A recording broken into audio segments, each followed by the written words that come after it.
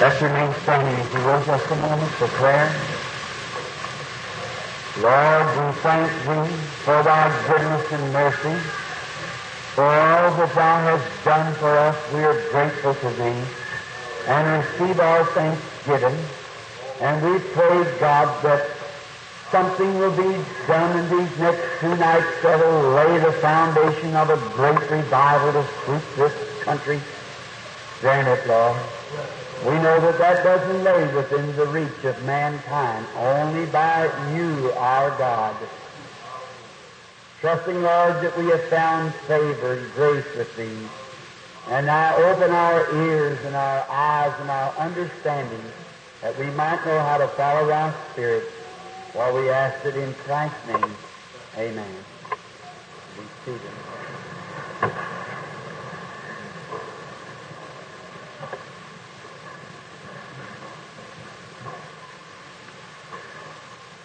First, I would like to say that my son just told me that tomorrow night they were planning a healing service, and the prayer cards would be at the afternoon service, and it's 6 o'clock at the auditorium.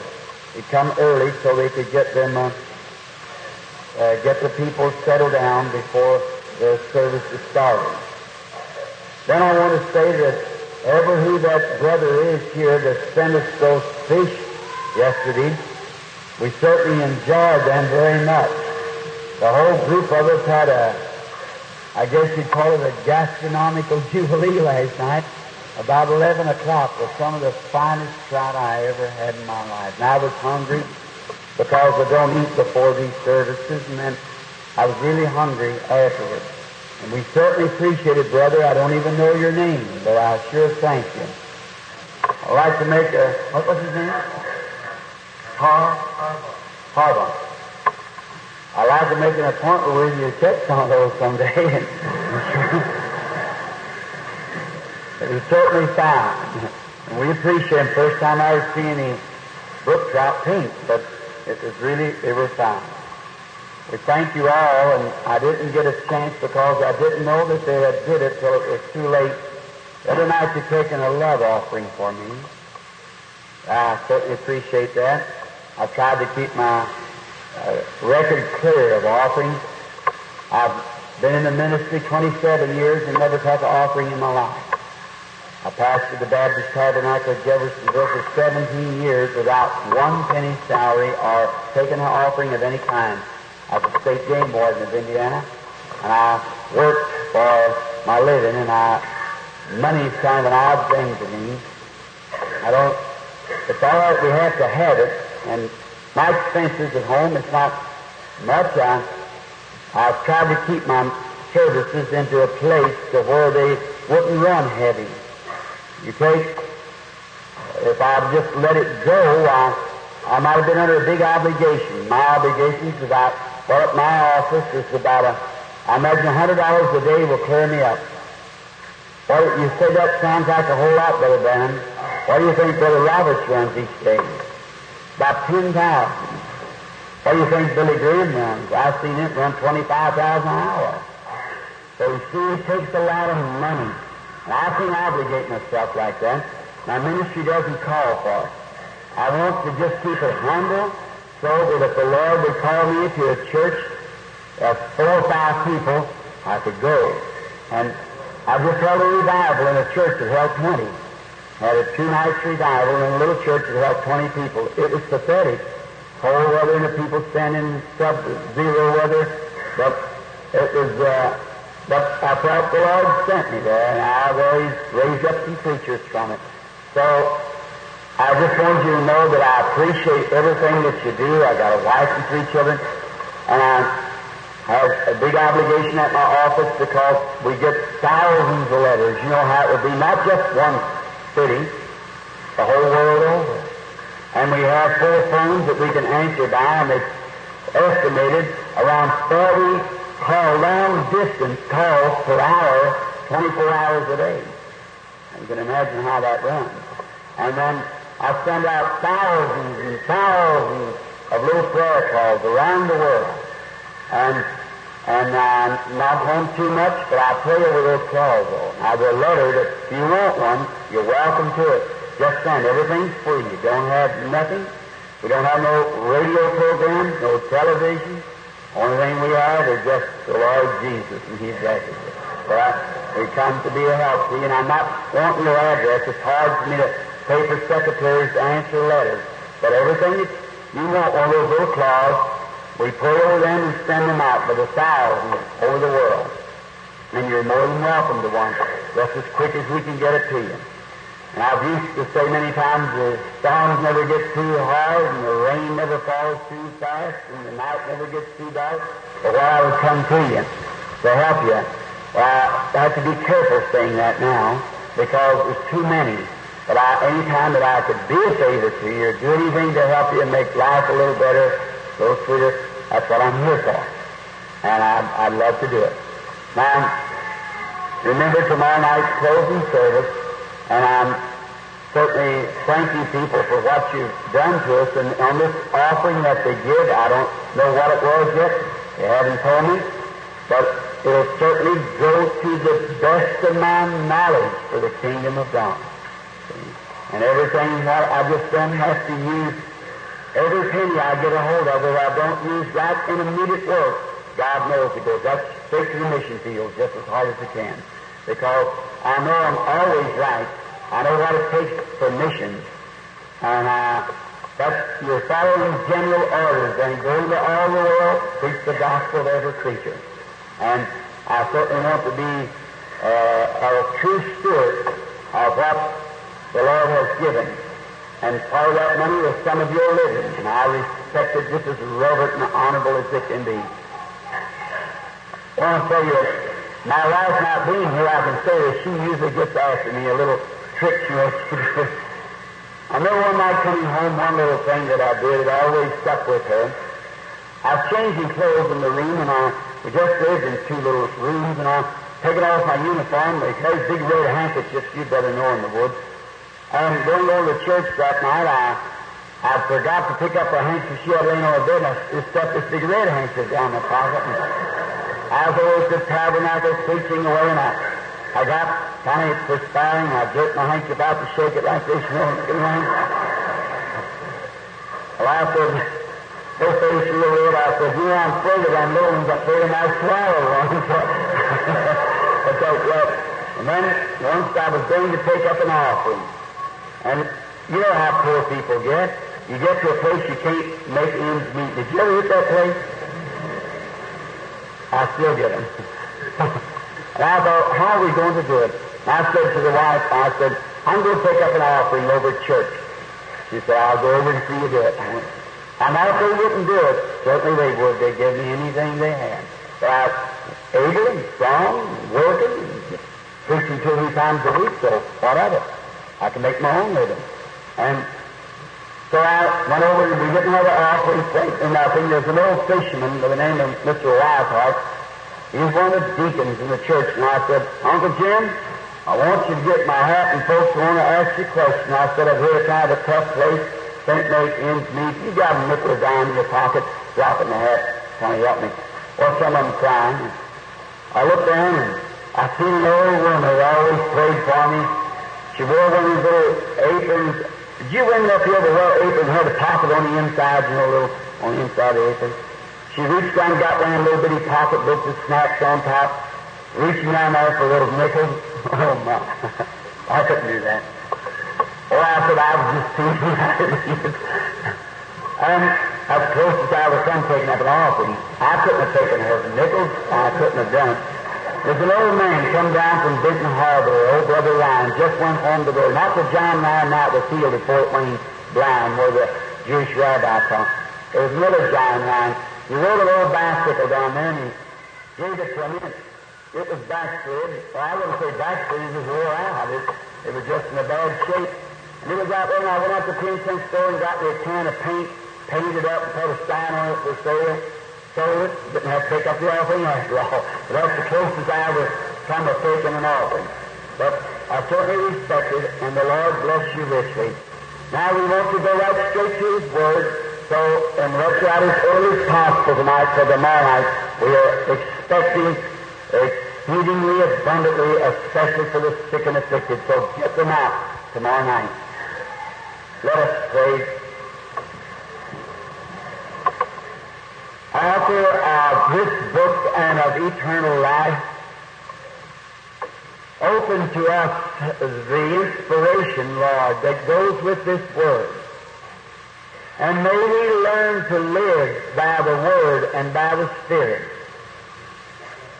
And may it be to us tonight a correction and a making ready for the coming of the Son of God. Forgive the sin that's been committed among us today, God.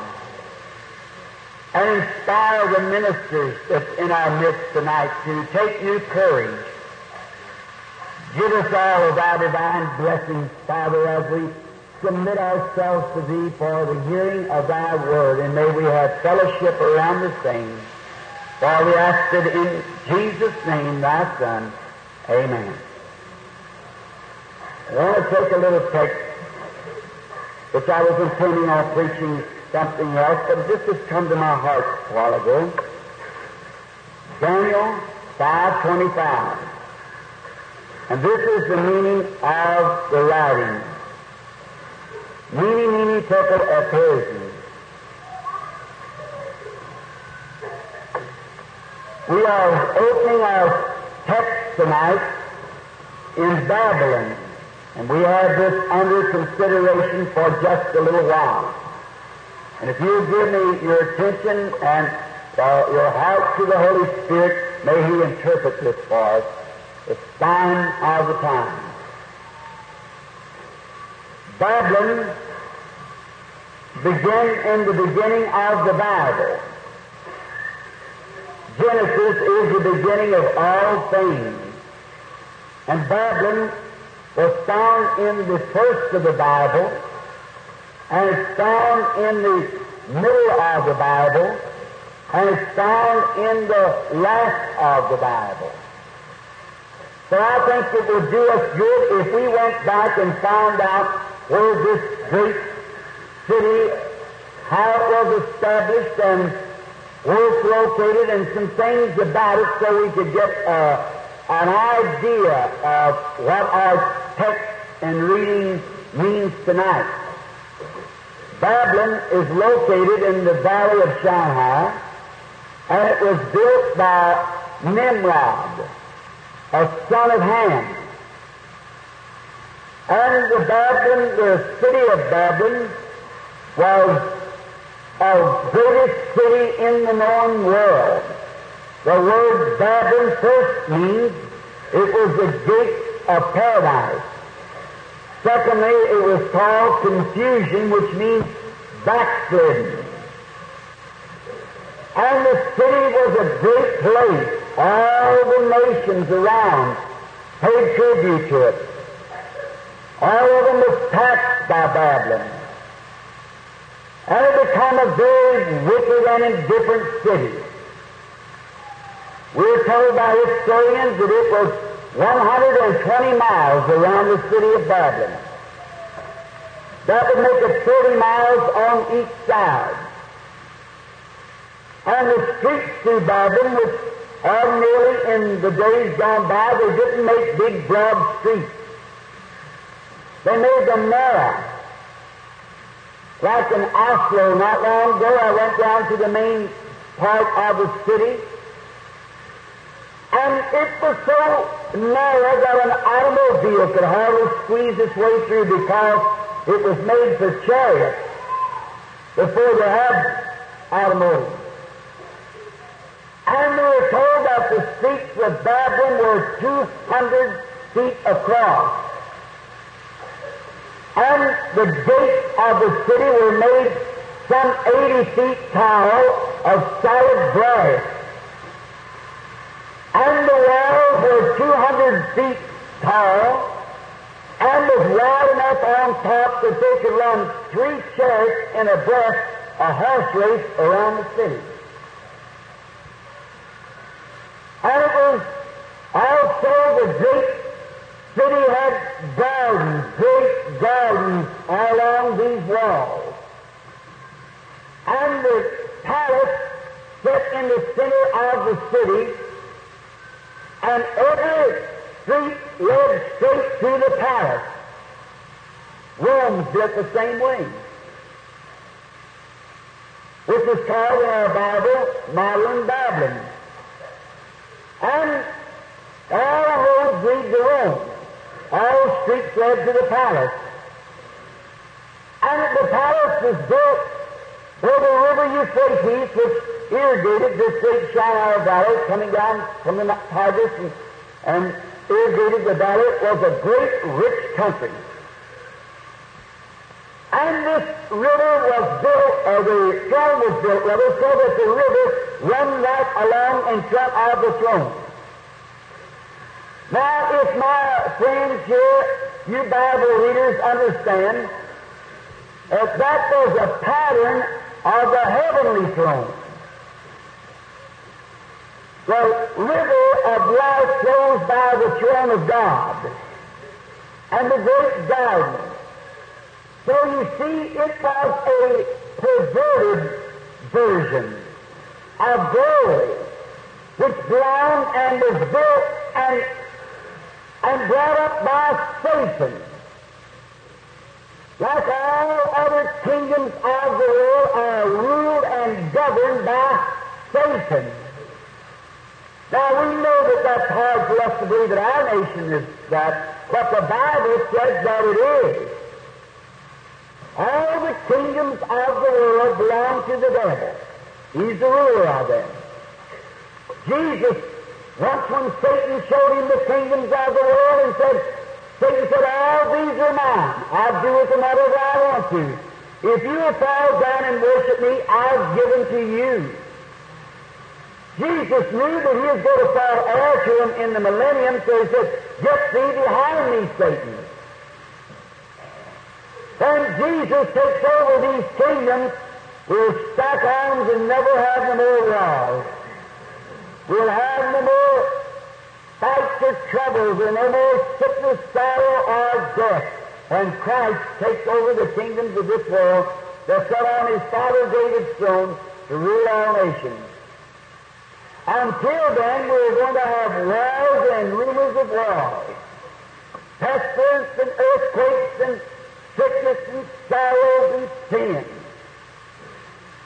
But this great city, and it was a great city, it had in it was a very beautiful type of the world today. For it had the greatest scientist there was in the world was in this city. The greatest army that they know in the world was in this city. The best fed and best dressed people known in the world was in this city.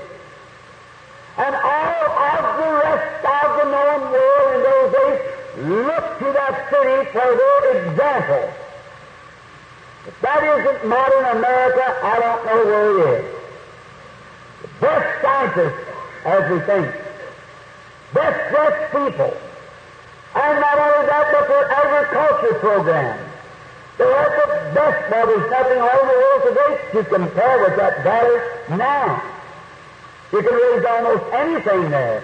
Perfect irrigation. It's claimed that the Garden of Eden was located near there. And it is a great city. And it's strange that when God goes to doing something for people, then they get indifferent towards God. I believe it was Solomon.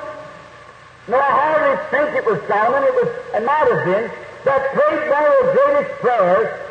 When he prayed like this, Lord, don't make me poor enough to beg or to steal, and don't make me rich enough to forget you. Just let me have the comforts of life. And when we get more than that, we begin getting away from God, 9 out of 10. And when the nations of the world become great and become self-sustaining, they think, they begin to move away from God. When man sin began to multiply upon the face of the earth. Sin and violence set in. Some of you people living here in this lovely little city that you live, it would be hard for me to tell you the sin and stuff that's in these big cities, like Chicago, New York, and Los Angeles. Flying over Los Angeles recently, I took a paper that the hostess gave me in the plane, and I seen there 185 major crimes was did in the city of Los Angeles each night. 185 major crimes. And immorals was on the loose. And they claim that perversion, homosexual, have increased 60% over last year. Think of it. And then read of what God said, as it was in the days of Sodom. So shall it be in the coming of the Son of Man. And mothers write me letters of their boys that feel so ungodly in their young lives and these teenage racketeers until their natural bodies and so forth is polluted and perverted till they live with each other. Hotel rooms and places. You just don't realize, people, what a condition this place is in. It's a million times worse than you could just conceive. You don't get it on the radio and in the papers. Certainly not. You have to go see it to understand it. And what does that?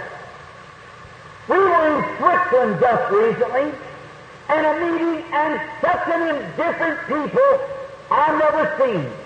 Oh, they were very religious. On Sunday morning, you think the millennium was on. The bells are ringing everywhere for hours. But cutting feathers with scissors and throwing spells on one another, and selfish and indifferent. I picked up the paper the next morning after Billy Grimm's meeting. He ended on Saturday, and I began the same place on Sunday. And they said that they did not stand for him to come. Said he had to stand in the best hotel there was in the city. Said he went through the pulpit like going through a bandbox in the seat of the pulpit. Not a wrinkle in his clothes. He put a manicure in his hair, whatever that stuff is. Braided his hair. And said he swung his arms like a fantastic American silk salesman. And said the perfume on him, you could smell him 10 feet away. I knew I had it coming. What they would say about me. And it was worse than that. They said I was a polished up soothsayer. Why? That's the condition of a nation that gets to a place where they can live in luxury. They haven't had a war since Arnold von Rickelard time. And crossed the border into Germany, where they've been beat to the ground. They come crawling humbly. They were ready. Visit Finland, where the little boy was raised from the dead. Even their songs are in minors. Lovely, willing to receive Christ. Cross over into Norway, where Hitler machine gunned that whole bunch of men. Cut the whole nation down to about 24 hours. Crowds of people on the street, all young widow women. Everything was sincere. Then come right back into Sweden. Oh, indifferent. Excuse the expression, but the American expression is cocky. You just get off the street. All big dances on the street and everything all night long, nearly. There you are. When you prosper, you forget God. That's just the trend of the land. And that's the same thing took place here in Babylon. Although they know different, because they'd had a revival a long time before that under the King Nebuchadnezzar. They had a supernatural ministry down there in Babylon. Days before, so have we. And they had signs and wonders among them. God delivered 3 boys from the fire furnace one morning. They threw a prophet in a lion's den, and the lions were not eating. They know about the supernatural. They know about God, but they were unconcerned because they felt self-centered, self-sufficient. And that's about where we got today, self-sufficient. We don't need anything else. Oh, the Bible says, thou art wretched, miserable, dying, poor, and naked, and don't know it. In this age that we're now living. Now notice, in this time with these great big high walls, no nation could jump them walls. They was all fortified. Besides that, they had the greatest army in the world. And they had the best chariots, and they had the best spearmen, the best trained men. So they felt like that they could just live any way they wanted to. And that's become the condition of this nation. I remember, I love this nation. It's my country. When I passed through France and Germany, I walked over the graves of dead Branham. He died for this country. It's the greatest country in the world. But she needs a shaking. And no matter what we do, God's going to judge this nation. If a just God would have to do it. He burnt Sodom and Gomorrah up for the same sins that we're doing now. And if He let us get by to be a just God, He'd have to resurrect Sodom and Gomorrah and apologize for burning them up. If we get by without it. Or you say, but our forefathers, they did so and so. Well, how about the Jews? When God told them they were His nation and His people. But when they got out of line, God punished the Jews. And the Gentiles will get the same. It's coming to us. I watch the Scriptures as we come to them, there's the Holy Spirit unfolding. Now, in this great city, there had a lot of revelry and ungodly living and women, prostitutes, it's called concubines and prostitutes, Hollywood girls, and they had all that back there in them days. And one day there was the king of a big-time playboy, real good Elvis Presley. And he decided that he would have a big rock and roll party one night. And he made everything ready, so he just sent out invitations to the celebrities of his kingdom. Because he said nothing could bother us, all them old fogey tales that tell us about certain things, nonsense. Let's eat, drink, and be merry.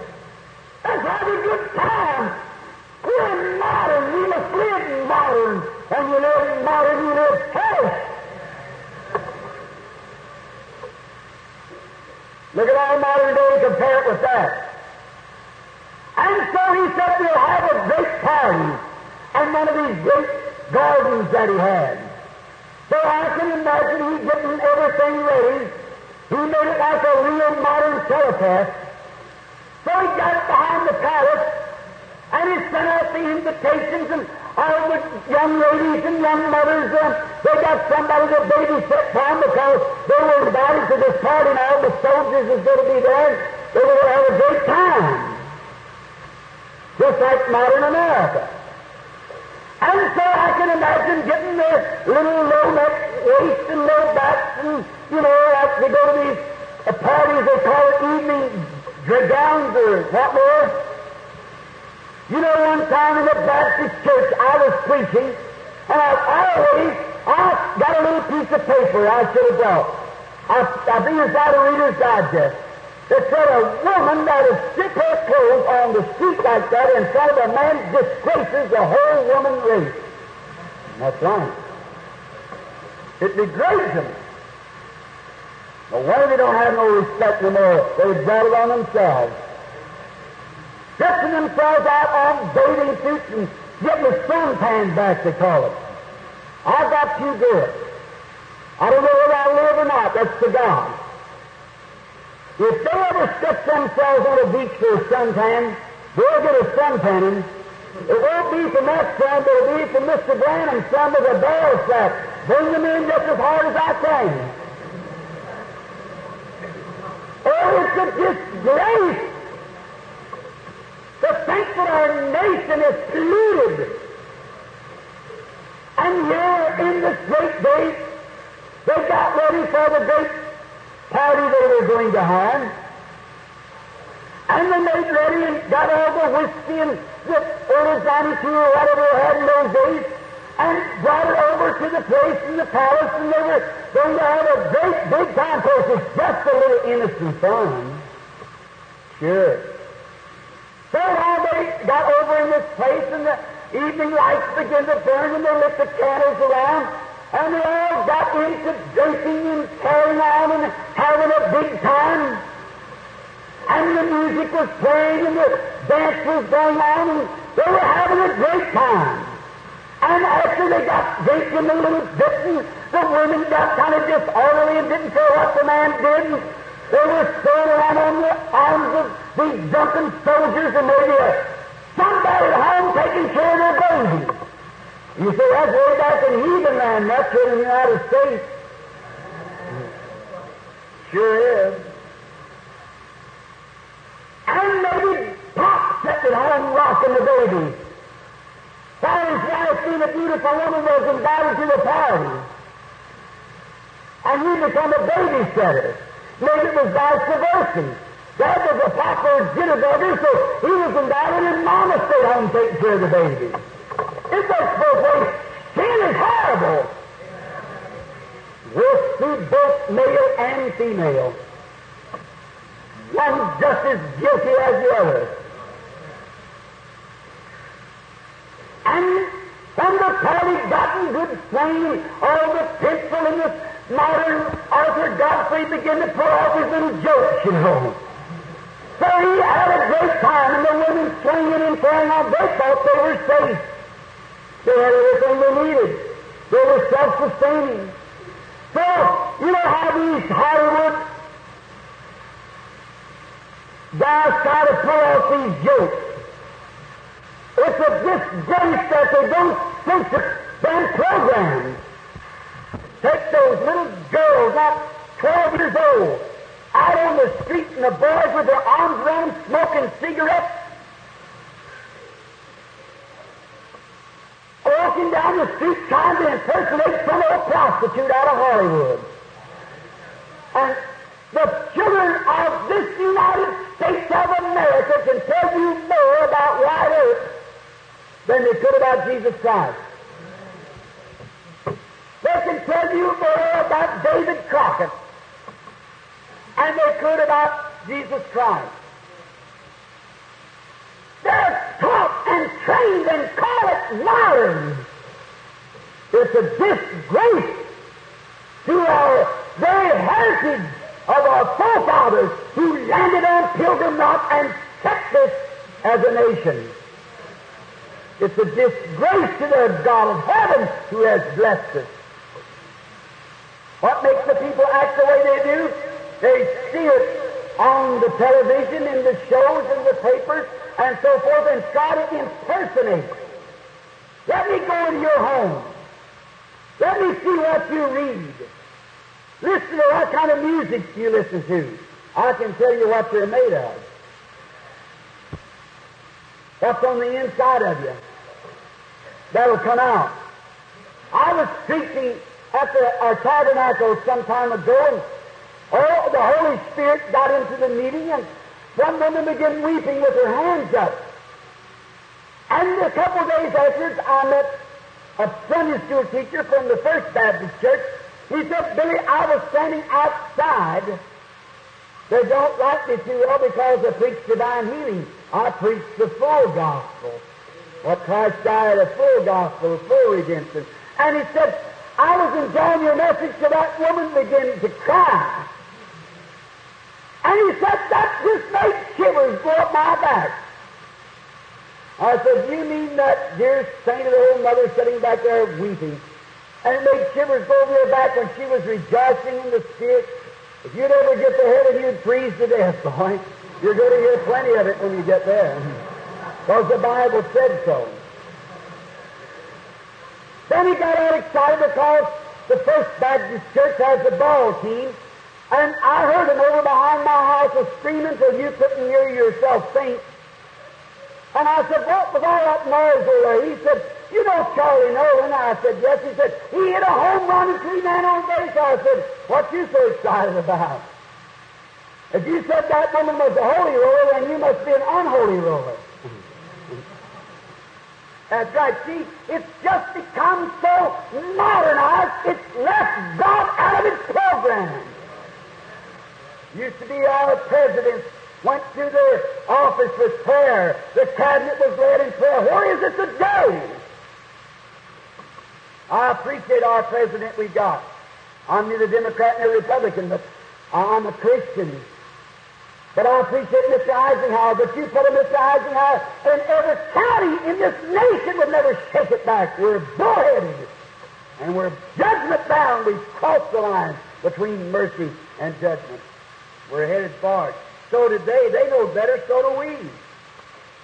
But they got a bunch of preachers around that said those things was passed back with the grandfather Nebuchadnezzar long ago.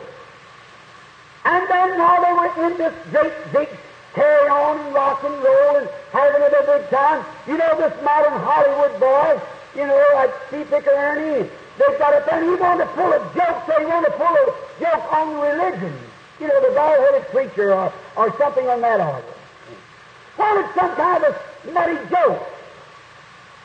So he went and got the holy vessels, which you are the vessel of the Lord now, to pull a joke with that.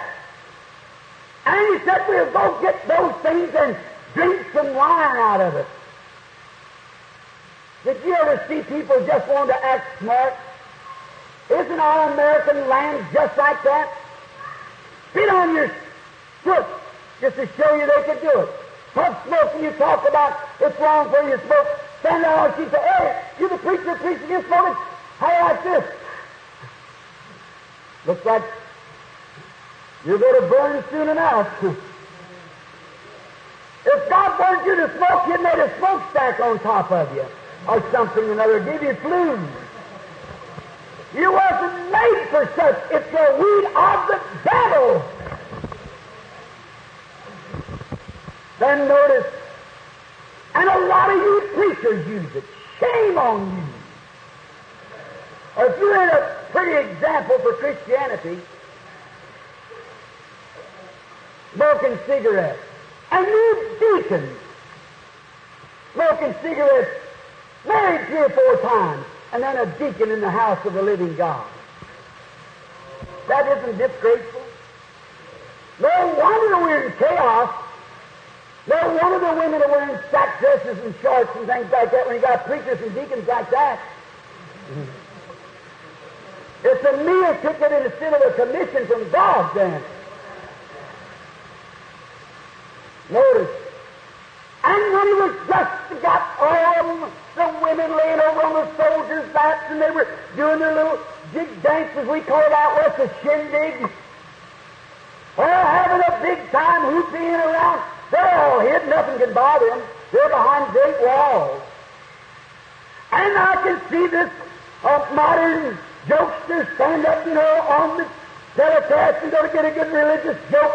He had this vessel from the house of the Lord to make fun of it. Poured it full of wine, and just as he started to drink, he looked. There happened to be somebody who could come over the wall. He noticed a man's hand over against where the big candles was flickering its light on the plaster, writing a message on that. that he had never seen such writing. So I can imagine as he starts to drink and he sees that, his eyes bulge out, his knees go together, and he's really all shook up. He sure is. That modern Elvis. The Bible said that his knees beat together and his bones seemed like they was coming apart. It'll be a shaking up time, all right, one of these days. Just watch, it's not too far away. And he really was shook up then. And the first thing you know, some little painted-faced Jezebel looked around and said, "What's the matter?" And then she was all shook up. And then he thought, well, now, wait a minute. No one can get in the gate. The guards are at the gate. No one can get over the walls. We got the wall here. But God can look down. God hates sin. He loves the sinner, but he hates the sin. He loves America, but he hates the sin. He loves his church, but he hates the sin in the church. And it hasn't changed. Spirit don't die. The same spirits as in them people are in these people today. The devil takes his man, but never his spirit. God takes his man, but never his spirit. Remember the Spirit is up on Elijah, came on Elisha, then on John the Baptist. The Holy Spirit on Christ come down. Same those Pharisees and teachers of Jesus say, look at them today. Look back there and babbling on them Gentiles. Look at these Gentiles' behavior today. Wake up! Before it's too late to wake up. I'm afraid it is. There he was. And he'd never seen anything like that. Oh, he said, call all the district presbyters, all the pastors and the bishops and the cardinals and the popes. Get them all out here. These spirit-filled men will understand this. And when he went and got all the bishops and the cardinals and the pastors and the popes and got them all out there, they didn't know nothing about unknown tongues, about spiritual things. They never heard of such a thing. Never heard a language like that. Well, they said, we don't know nothing about those things. Only thing they know was their creed and their prayer book and their theology. If that ain't a pattern of the American church today, I don't know. They don't know nothing about supernatural. They don't care nothing about supernatural. They don't believe in the supernatural. The only thing they know is they're Presbyterian, Baptist, Methodist, Pentecostal, and so forth. That's all they know. Sometimes know no more about God than a Hottentot to know about an Egyptian night. And that's the way it stands. As it was then, so is it now. But we think we're secure as long as we're Baptists. I talk about my own church. I guess that's all right. As long as we're Baptists, we're all right. You're not all right until you're born again. You can join all the Baptist churches in the world and go to hell like a martin to its box, and any of the rest of them. And notice now how it's taken place. And all these bishops and cardinals and so forth, they couldn't understand what the supernatural was. So then they all were shook up. They all were. They didn't know what to do. There was a supernatural something taking place, and nobody had the answer. Blessed be the Lord God. The same thing's taking place, and they don't have the answer. There's a handwriting on the wall, and they haven't got the answer. The nation's all shook up. We thought we had the best scientists. We thought we had the best everything. But these are almost a 2-ton Sputnik circling this place tonight, and we don't know nothing about it. What did Billy Graham say just the last few weeks? There isn't one thing to keep us from being Russia satellite in the morning. Not a thing. They're so far ahead of us till it's a shame. What does real scientists say about it? See him on interview the other day. said, should we align with people, or should we just keep it to ourselves? What do you want to say about it? He said, there's not a thing to keep them from doing it. They're not letting us know all their secrets. If a ton and a half satellite up there could go, what would it hinder tonight? There about 6, 7 would go up and come right over in the United States and say, with these hydrogen weapons, we couldn't get to them. So all right, surrender or go to ashes. What would take place? That can happen before morning. It would not disagree with the Bible, it would fulfill the Bible. The nations are ready for it. Handwriting's all on the wall now, but it's in the skies where Jesus said it would be. There will be signs in the heavens above. Man's heart failing. Protects the distress of nations. Protects the time. The sea roars. Never in all the history have we ever had the big tidal waves that we're having now. Look at Chicago last summer and all up and down the coast. Protects the time. Distress between the nations. The handwriting on the wall. And the return and the power of the Holy Ghost to the church. The prophet said, there'll be a day. Listen close now, don't miss this.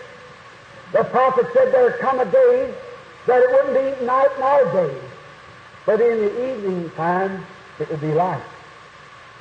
How does the civilization travel? From the east westward. Always. China's the oldest civilization. We've already come to where the east and west meet. Wish we had a few more days. I'd like to preach on that, when the east and west meet. How did civilization and Christianity begin? On the Oriental country, by the outpouring of the Holy Spirit, the appearing of the Lord Jesus, signs and wonders taking place. Then the lights went out. It's been a day of dismal, neither night nor day. What is it? Enough to say there was a Bible. Teach it as a historical thing. Something happened back there, but no power. Just so we just join church and that's it. It's just dismal. We haven't got enough light. But when the sun goes down in the west, He promised that He'd shine the same light on the western people that He shined on the eastern. Oh, it's here! The Lord God has come in the power of the Holy Ghost, and He's shown the same signs and wonders that He showed on the eastern people 2,000 years ago. She's been dismal and dark, but in the evening it shall be light. At the end time. And then days the chariots shall rage in the broad ways. A man's heart failing, more heart disease. What does not women? Man.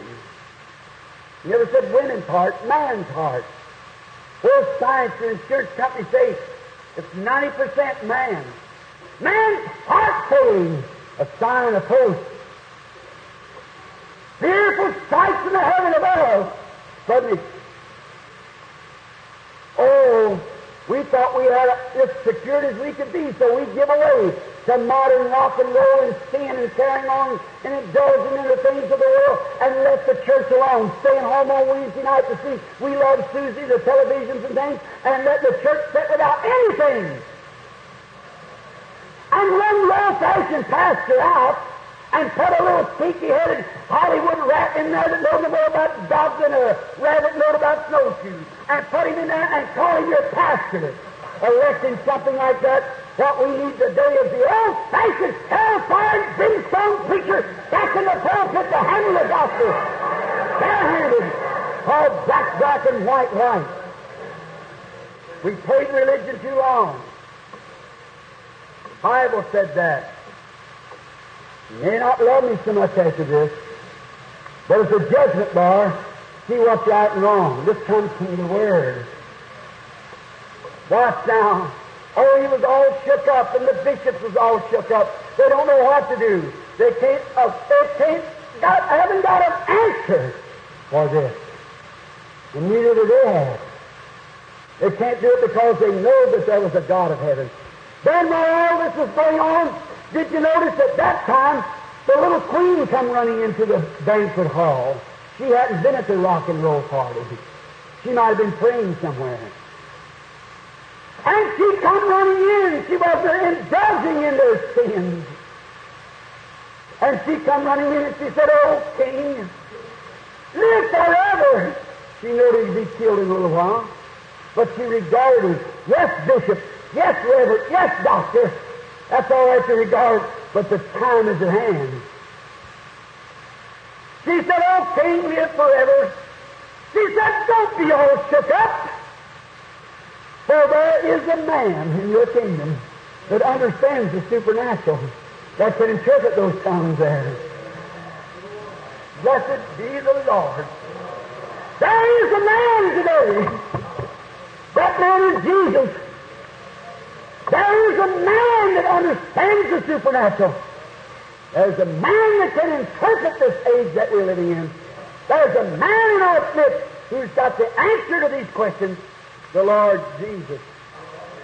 There is a man, she said, who has an excellent spirit, the spirit of God is within him. And he can understand because he has revelation and interpretation. And he'll understand it. And they said, "Send and get this man."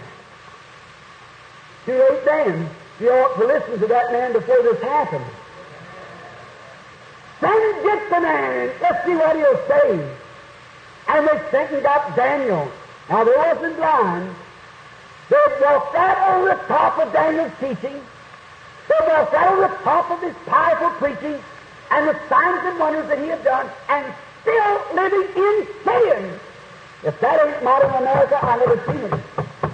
Over the top of the old-fashioned preacher. Throw him in jail if necessary. Get rid of such an old fanatic. We don't want him. Walk right over the top of it. And really hate him and call him all kinds of bad names like Holy Roller or something like that. We don't have to tolerate that. We got a church that's got sense in it, but has it got spirit in it? The next thing. So they got on the top of Daniel's teaching, and so they didn't know what these things were.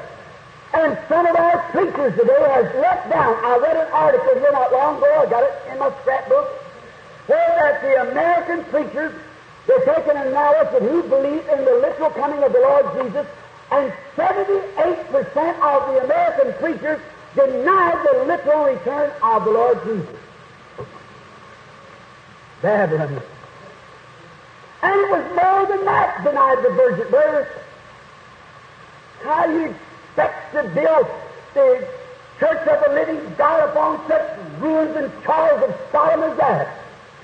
It'll never work then. So what's he so hard about, Brother Branham? I come here for one purpose, to lay a foundation for a revival. Until we get back to the old healing lines, you'll never have revival. The church has got to be cleaned out and started over again on a foundation of Christ, the solid rock. All other grounds and denominations are sinking sand. They'll pass. But I'm afraid we're almost too late. It's in the sky. What did Daniel say? What do you think that holy prophet said when he stood before the king? He said, "I'll tell you what I'll do, Daniel. I understand that you can interpretate, that you can interpret strange languages, and again that you can have revelations and visions. Daniel, if you just come here and hold a revival bill, we will give you all the money you want." And some modern Daniel would have fell for that right quick. But Daniel said, "Keep your gift to you." There's a man of God. You're not making me no bishop over these guys. I don't want no bishop or doctor's degree. I want to remain Daniel in the will of the Lord. And if a lot of you preachers are quick trying to put so much emphasis on that doctor and bishop and presbyter and things like that, and get back to be a brother and a servant of Christ, bring his church together, be better. Feathers and hats. What you need, spirit in the heart. And there they were, and here we are. The handwriting's on the wall. Daniel said, "You ought to know better than this king. Your father, Nebuchadnezzar, had that kind of spirit on him. And you know what God did for him? But said, besides all of this, your days are numbered." Right at that same time, where they thought they were secured, with all the best scientists, the best soldiers, the best footmen, the best everything, the Medes and Persians, an ungodly nation, many miles away, historians tell us, had bypassed the river Euphrates. They couldn't get over the walls? Certainly not. They couldn't get into them, but they were ready for them. And an ungodly nation had cut down a ditch and bypassed the river Euphrates down through the mountains and cut this little gap in two and bypassed the river and right while they're wheeling in them soldiers' arms. And when they got their drunken condition with all their ungodly, sexy clothes on,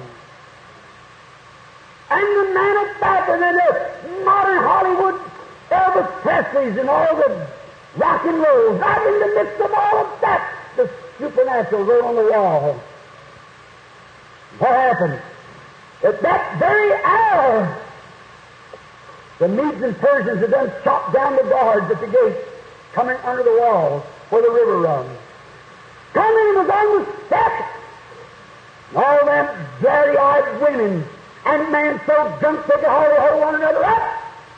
And an hour from them women was ravished publicly right out on the street by the man and killed, busted their heads and killed their children and just a massacring.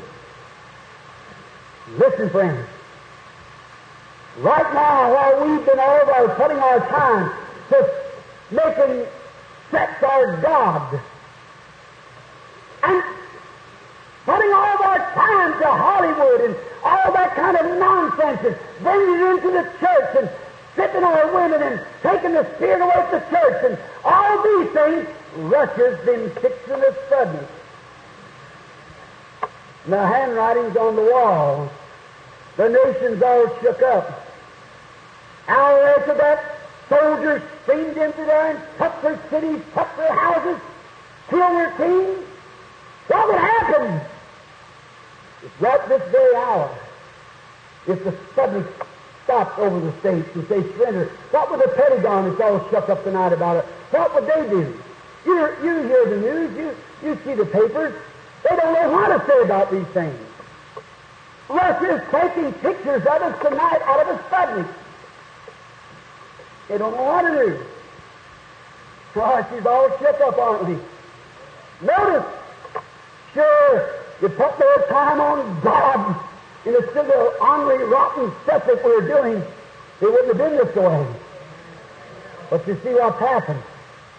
All right, by this time tomorrow night, hear me, there's not a thing, not one thing that would keep shipload after shipload, plane load after plane load of Russian soldiers out of here grabbing these women and ravishing them in the street and doing what they want to, coming if they like their house, kick you out of it, and that's it. What are you going to do? Ungodly, barbarous man who doesn't know nothing about God and cares that much less.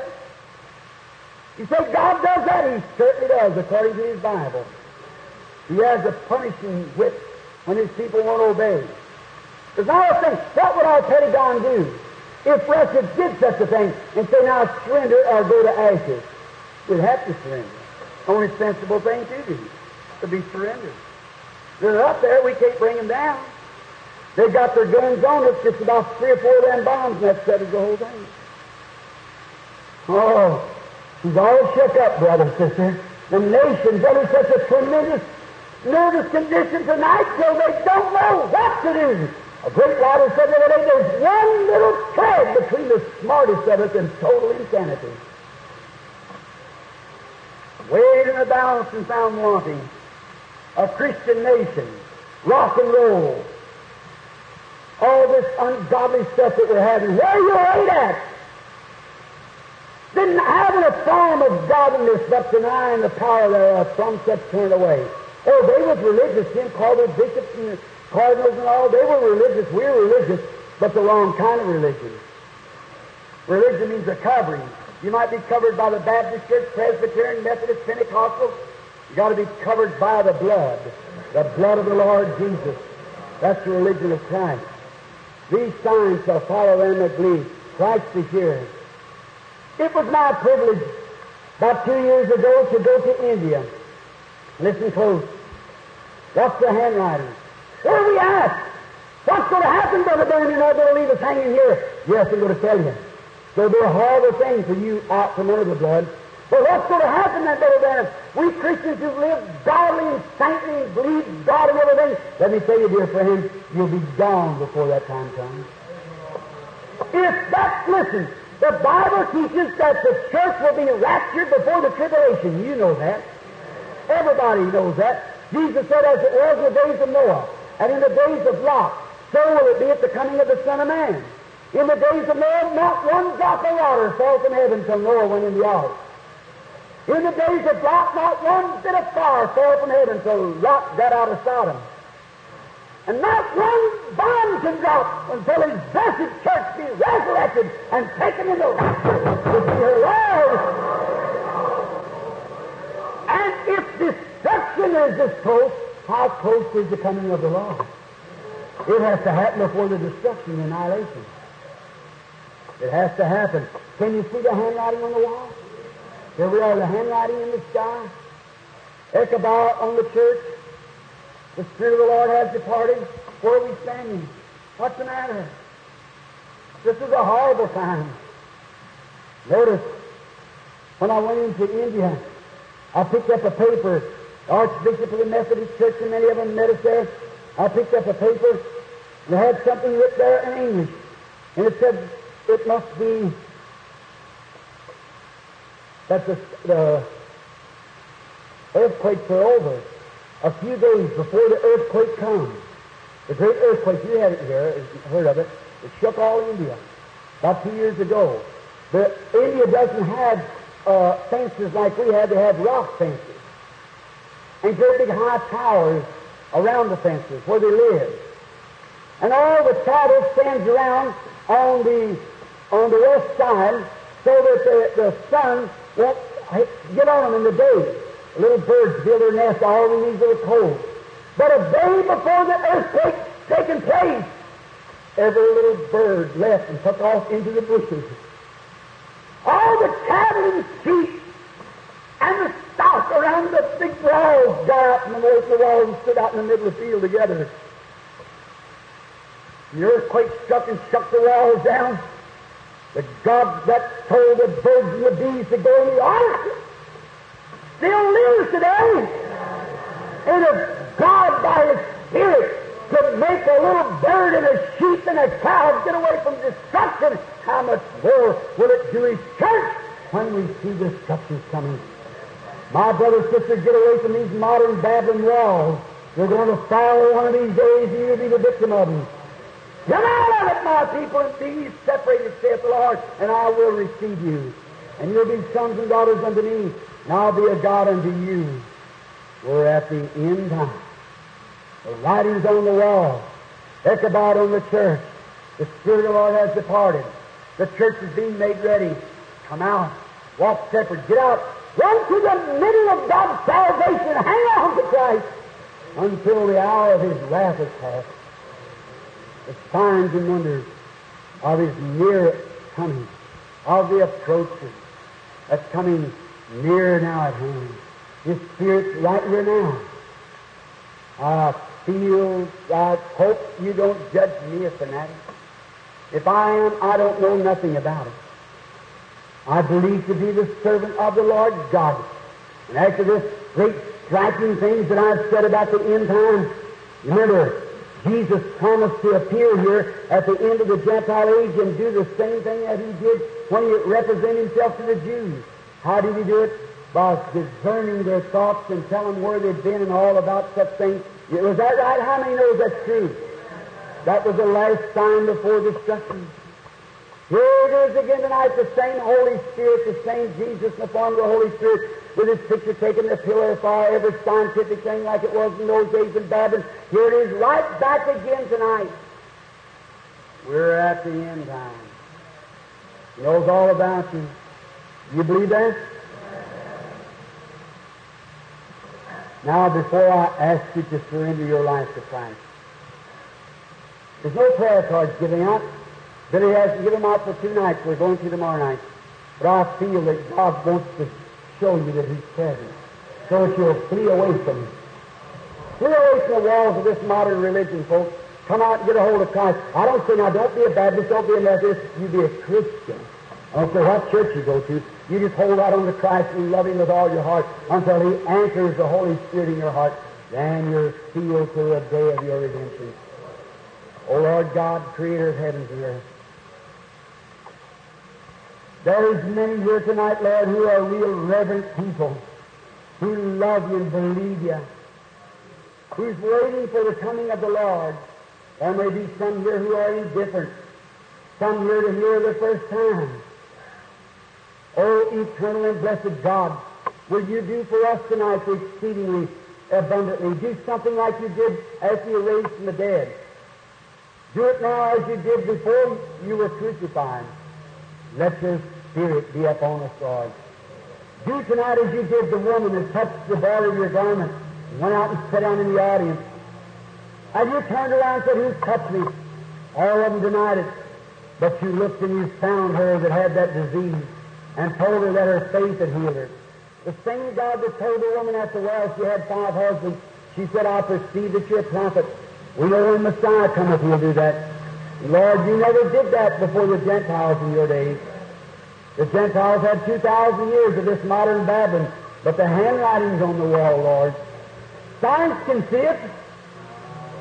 Every person can see it. Newspapers, televisions, radios, everything's blasting it, and there's nothing we can do. It's there. We've had Delta Stagers' big rock and roll party. And You've looked down and seen our sins, Lord. And now judgment's at hand.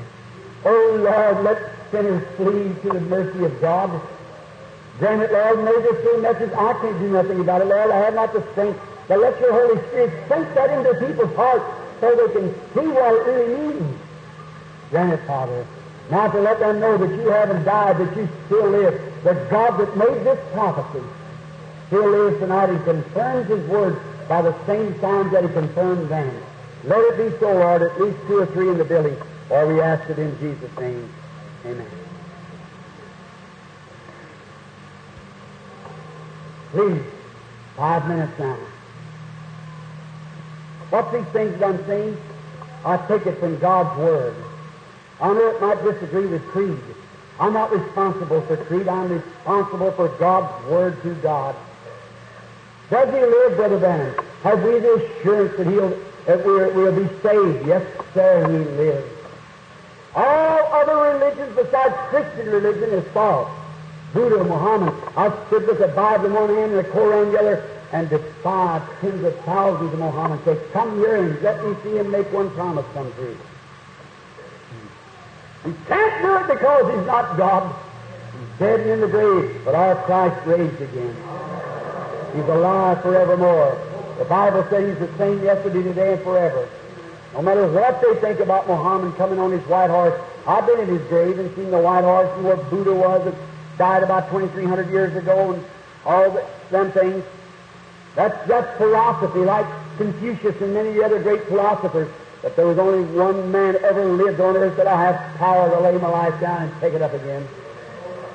Lo, a little while and the world won't see me no more, yet ye shall see me, for I will be with you, even in you, to the end of the world. The works that I do shall you also. Promising these things. And here we are at the end. Do you believe we're at the end of the age? The handwriting's on the wall. Then it's time for Christ to reveal Himself to His church. That's what He does. Just as if He did any other thing besides He did it the first time, you'd be doing wrong. What did He tell Peter? Your name is Simon. You're the son of Jonas. He believed Him. Told Nathaniel, you're just an honest man. How'd you know me? He said before Philip called you when you were in the tree, I saw you. He said, you're the Son of God. You're the King of Israel. What did those educated modern Babylons of them days say? The ecclesiastical world? He's Beelzebub, a fortune teller. Where are they at tonight? You be the judge by the Scripture. Yet religious, holy, sainted. What is sin? Unbelief. Only one sin, unbelief. No matter how clean you live, while some of the Hottentots in Africa would make you Americans feel ashamed of yourself by their morals. Listen, in the Shunga tribe of South Africa, if a young girl fails to get married when she's, you don't know how old she is, but when she's a woman, and she hasn't got married, she has to take off her tribal paint and come down into the city to the compound. She's not there no more. There's something wrong with her. And before she's married, she's tested for her virginity. If she be found guilty, she has to tell the man that done it, they're both killed together. What if we did that in America? You'd be living. There you are. Heathens in their morals are cleaner than we are supposed to be Christians. God lives. Believe. If the Lord God will do or perform before your eyes here tonight the things that He did when He was here on earth, like He did to the woman, look out through the crowd and somebody be healed, would you believe Him? Now if I said, this boy sitting here, he's healed, I don't know him, I don't know none of him. Well, if I said this boy's healed, he'd have the right to doubt that. But if the Holy Spirit will go back and tell him before he's troubled, like He did the woman at the well, then that's the Holy Spirit. May He grant it. Then I'm going to invite you to the altar. How many sick people's in the building? Raise your hands and say, God be merciful and heal me tonight. Raise up your hands everywhere in the building. Okay.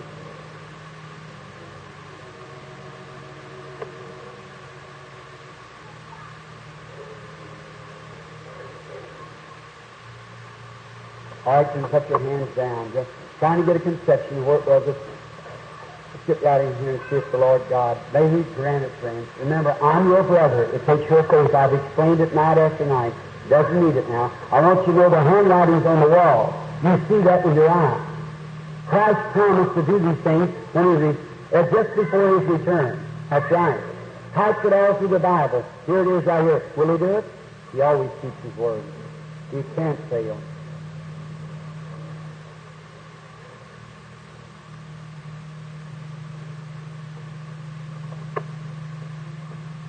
Let's just be ready. We're waiting on you, Lord. You know we are. We're helpless without you. We need you, O God. Come, Lord Jesus. Take us preaching really hard to the people. I want you to back up your word, Lord. Let them know that I've told the truth so that they can see that the supernatural is here. Christ lives. Grant it, Father.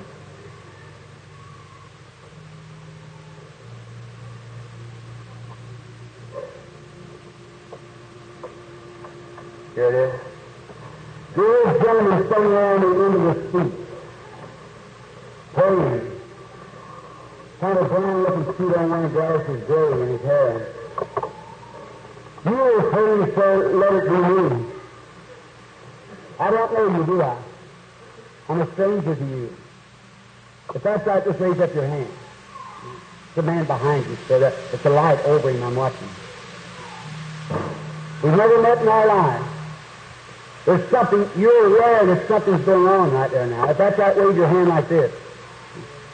Now that angel, that light hangs right over the man. If God will tell me where your trouble is, just like He did through Christ told the woman where her trouble was, will you accept it? Believe it? It's something about blood. No, it ain't. It's arteries. Artery trouble. That's right, wave your hand like this. You're a fine man.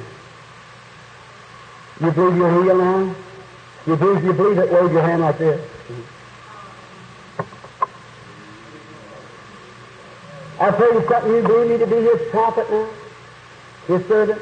Christ's servant? The rest of you believe that? He said if you get the people to believe you. Peter said, look on us. That's your brother sitting next to you. That's right. And your brother has a hernia and he's deaf in his ear. He was.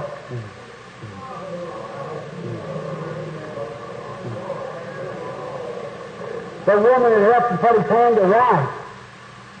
That's his wife. Correctly. Now,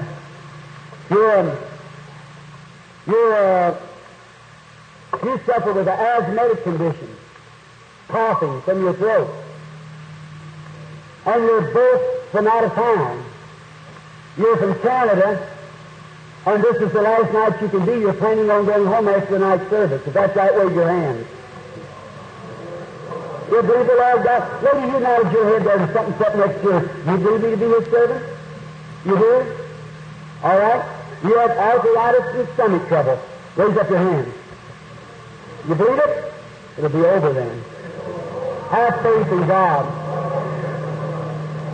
That little lady saying that kind of saying, thank you, Lord, like something supple. She had an incurable ear condition. If that's right, lady, stand up on your feet. You did have one. You don't have it now. God bless you, and your ear trouble is cured. What did she do? She never touched me. She touched the high priest, Jesus Christ. He's here. The handwriting's on the wall for the sinner.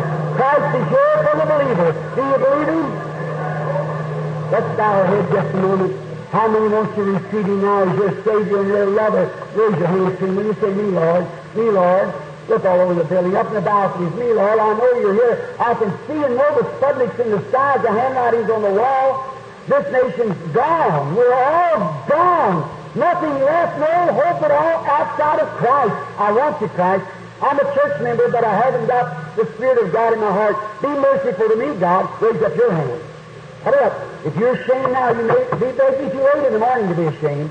Raise up your hand. Tell Him from your heart, I love you, Christ. God bless you. What about the balconies over here to my left? Raise up your hand. God bless you, young man. God bless you, young lady. Back in here. Someone else around here? What, if you're ashamed now, what will it be when He comes? What in the morning you may never live to see, to make another decision. This may be your final one. What about over here? Church member knows that you're not right with God or sinner. Would you raise your hand and say, be merciful to me, God? Put up your hand to Him. He'll hear you. God bless you, little boy. The Bible said a child shall lead them. There's people sitting here as old in age that just pull your heart through old true-story magazines and uncensored television programs till you're so muddy and black and dark so your heart can't be touched no more. You've passed the place between mercy and judgment. And that little tender-hearted boy raised his hand up like that. Shame on you!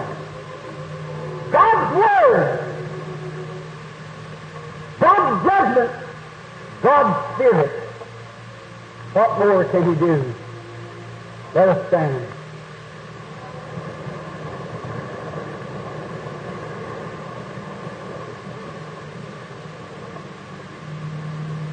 I feel strange. Brother, sister, I'm doing my level best by the help of God to lay the foundation, what you've got to do here. If there's ever a revival going to strike anything less, if I ever see one speck of mercy left, it's you New England people. Right. Now believe me, if you believe me to be His servant. And unless this church is built upon the rock of Jesus Christ, with His power, His Holy Spirit, His sanctifying blood to cleanse you from all unrighteousness, you're fighting the wind. Every one of you, friends, it takes all of us together to bring this revival. Let us pray and ask God to send us a real old-fashioned revival. Pour out His Spirit on New England and set these ministers' hearts afire throughout the country and save such as can be saved. Will you pray with me? Let us raise our hands while I say the class. Each one of you, the way you pray at your church, Baptist you pray, Catholic you pray, Presbyterian you pray, Pentecost you pray, Holy Cloud you lead us. God, victory! Oh, Father, in the name of Jesus, tonight we come to Thee, Lord.